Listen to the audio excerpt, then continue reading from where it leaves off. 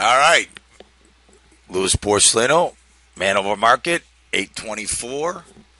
Could this be another Black Monday? We talked about Black Monday. I actually traded in Black Monday back in 1987 when the market lost 50% of its value in basically 2 days. But anyway, all right. So just I'm not gonna push the panic button. What I'm going to tell you today is that you have to understand that these moves have to be tempered with the fact that we've printed $20 trillion worth of money just in the United States alone. We got $18 trillion worth of debt. So the way I always, the things that I look at to try to keep me calm, because when I was trading back in the late '90s and we were getting 3,000 point swings and 4,000 point swings. When I first started trading this, if the Dow made a 35 point move, it was big news. Well, valuations of companies have gone up, the printing of money has gone up, and the percentages, you have to take a look at sort of the percentages of the move based on where we've come and really what is the value of money. So I don't really panic. I'm not panicking in this situation because these corrections were long overdue. They're just as exasperated with the fact that we've printed so much money, right? And so values of companies have gone up. Here's the best way to understand this market, right? Take a monopoly game, right? There's one game. We run out of money because only a few people have it. So what you do is you go and steal money from some other monopoly games and you put it in the game. Then there's more money in the game. You go and now you're paying $3,000 for Boardwalk versus $1,000 because there's more money in the game. It's still Boardwalk. Still Boardwalk. So understand that you got to take these things and take them with a grain of salt. Yes, these are great moves and so on, but I don't think they're ready to destroy the U.S. economy and the world economies. And this is also what happens when you have a Fed and world banks that do not let they've been supporting these markets because they were afraid of exactly what we're getting right now, right? We're getting panic here. So let's take a look at this. So the low from October of last year was way down here. So I've drawn a Fibonacci retracement from here, which was 18, what do we got, 13, 18, 13 even, and 18.15 quarter. All right? And then, so we're looking at a 78% retracement at 1881. All right? 78.6% retracement. And so I start looking at here, and I kept thinking, you know what? I think we're going to get a bounce from here. And the other thing that I look at, okay, we're going to start getting a bounce. But look, this is something where you can't pick a bottom. You're going to let all the numbnuts out there pick the bottoms, right? Because they're going to have to. They're the ones who've created this mess, and I'm going to show you how they created the mess, right? All right. What I did is I went back and I put the profile on for a year, okay? And it's hard to get data on here because usually we only track 180 days. But take a look at here. See the volume, okay? Look how this market from the 1813 area basically went straight up. Look at this. No volume at all. Okay? None. Okay? And it just, and this is when markets, made the lows in October and we just kept going up, kept going. Here's a gap, right? So we got a gap from 1862 to 1865, all right? And you know what? You take a look at the volume. Look at here. In the 1900s, not much time spent there, not much volume, okay? Okay, not till we get back in the 19 quarter area until volume starts picking up, okay?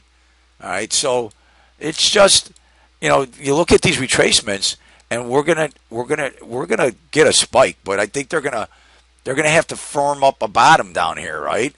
So, it might be, off the top of my head this morning when I woke up, the number 18 between 1850, actually 1820 to 1850, I thought would be the area, and then I just think that you got to take this with a grain of salt, but you can't get in front of these things.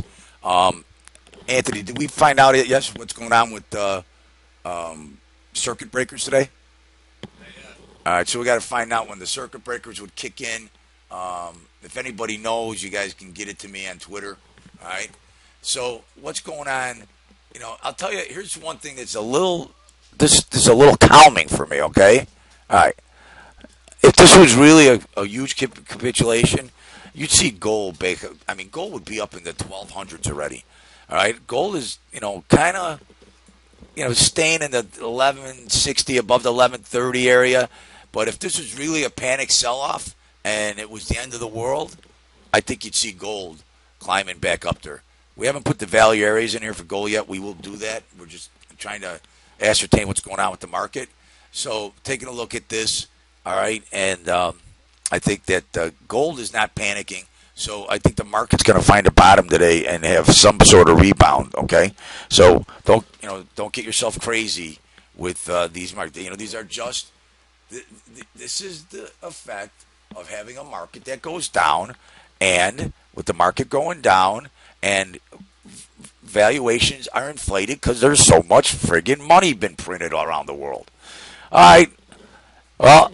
You know what? I keep gloating about the oil. I told you so. I think oil is going 28, 30 bucks, 28, 30 bucks. People stop panicking. They've got to put some pain on the big oil companies, and they deserve to get stuck right up their moon because they've been sticking it up our ass all these years. All right. How about over here in Chicago? BP has a problem with the refinery. It breaks down. Oil goes up. They always find a way. That's what happens when the governments allow monopolies or oligopolies. All right? Controlled monopolies. All right? So we end up paying for it. All right. Same thing with bonds. I really think if this was a really, I think bonds are going back to 163. This is putting the nail in the coffin. No rate cut in September. None. You ain't getting it. It's not happening. All right? So I think that, what's that? Is it limit down? The Nasdaq's limit down. Well, figure probably all the books are getting hit. Facebook, huh? They're all getting hit. How about Apple, Luke? Where's it at, baby? Come on. Where's it at?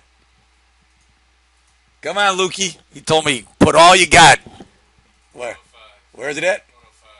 105. Where'd you want to buy it at? 110. I hope you had enough money to cover that margin call. Woohoo! All right.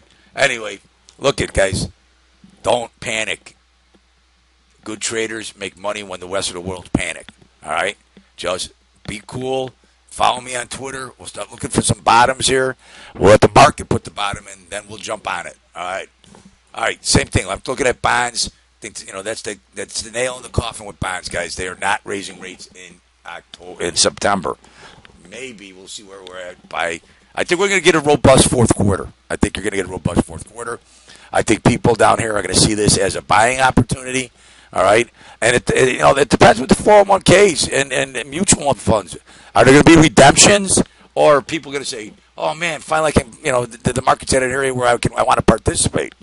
So, look, I don't think I think the market's going to recover. Because, if this was after the election year, I would be panicking.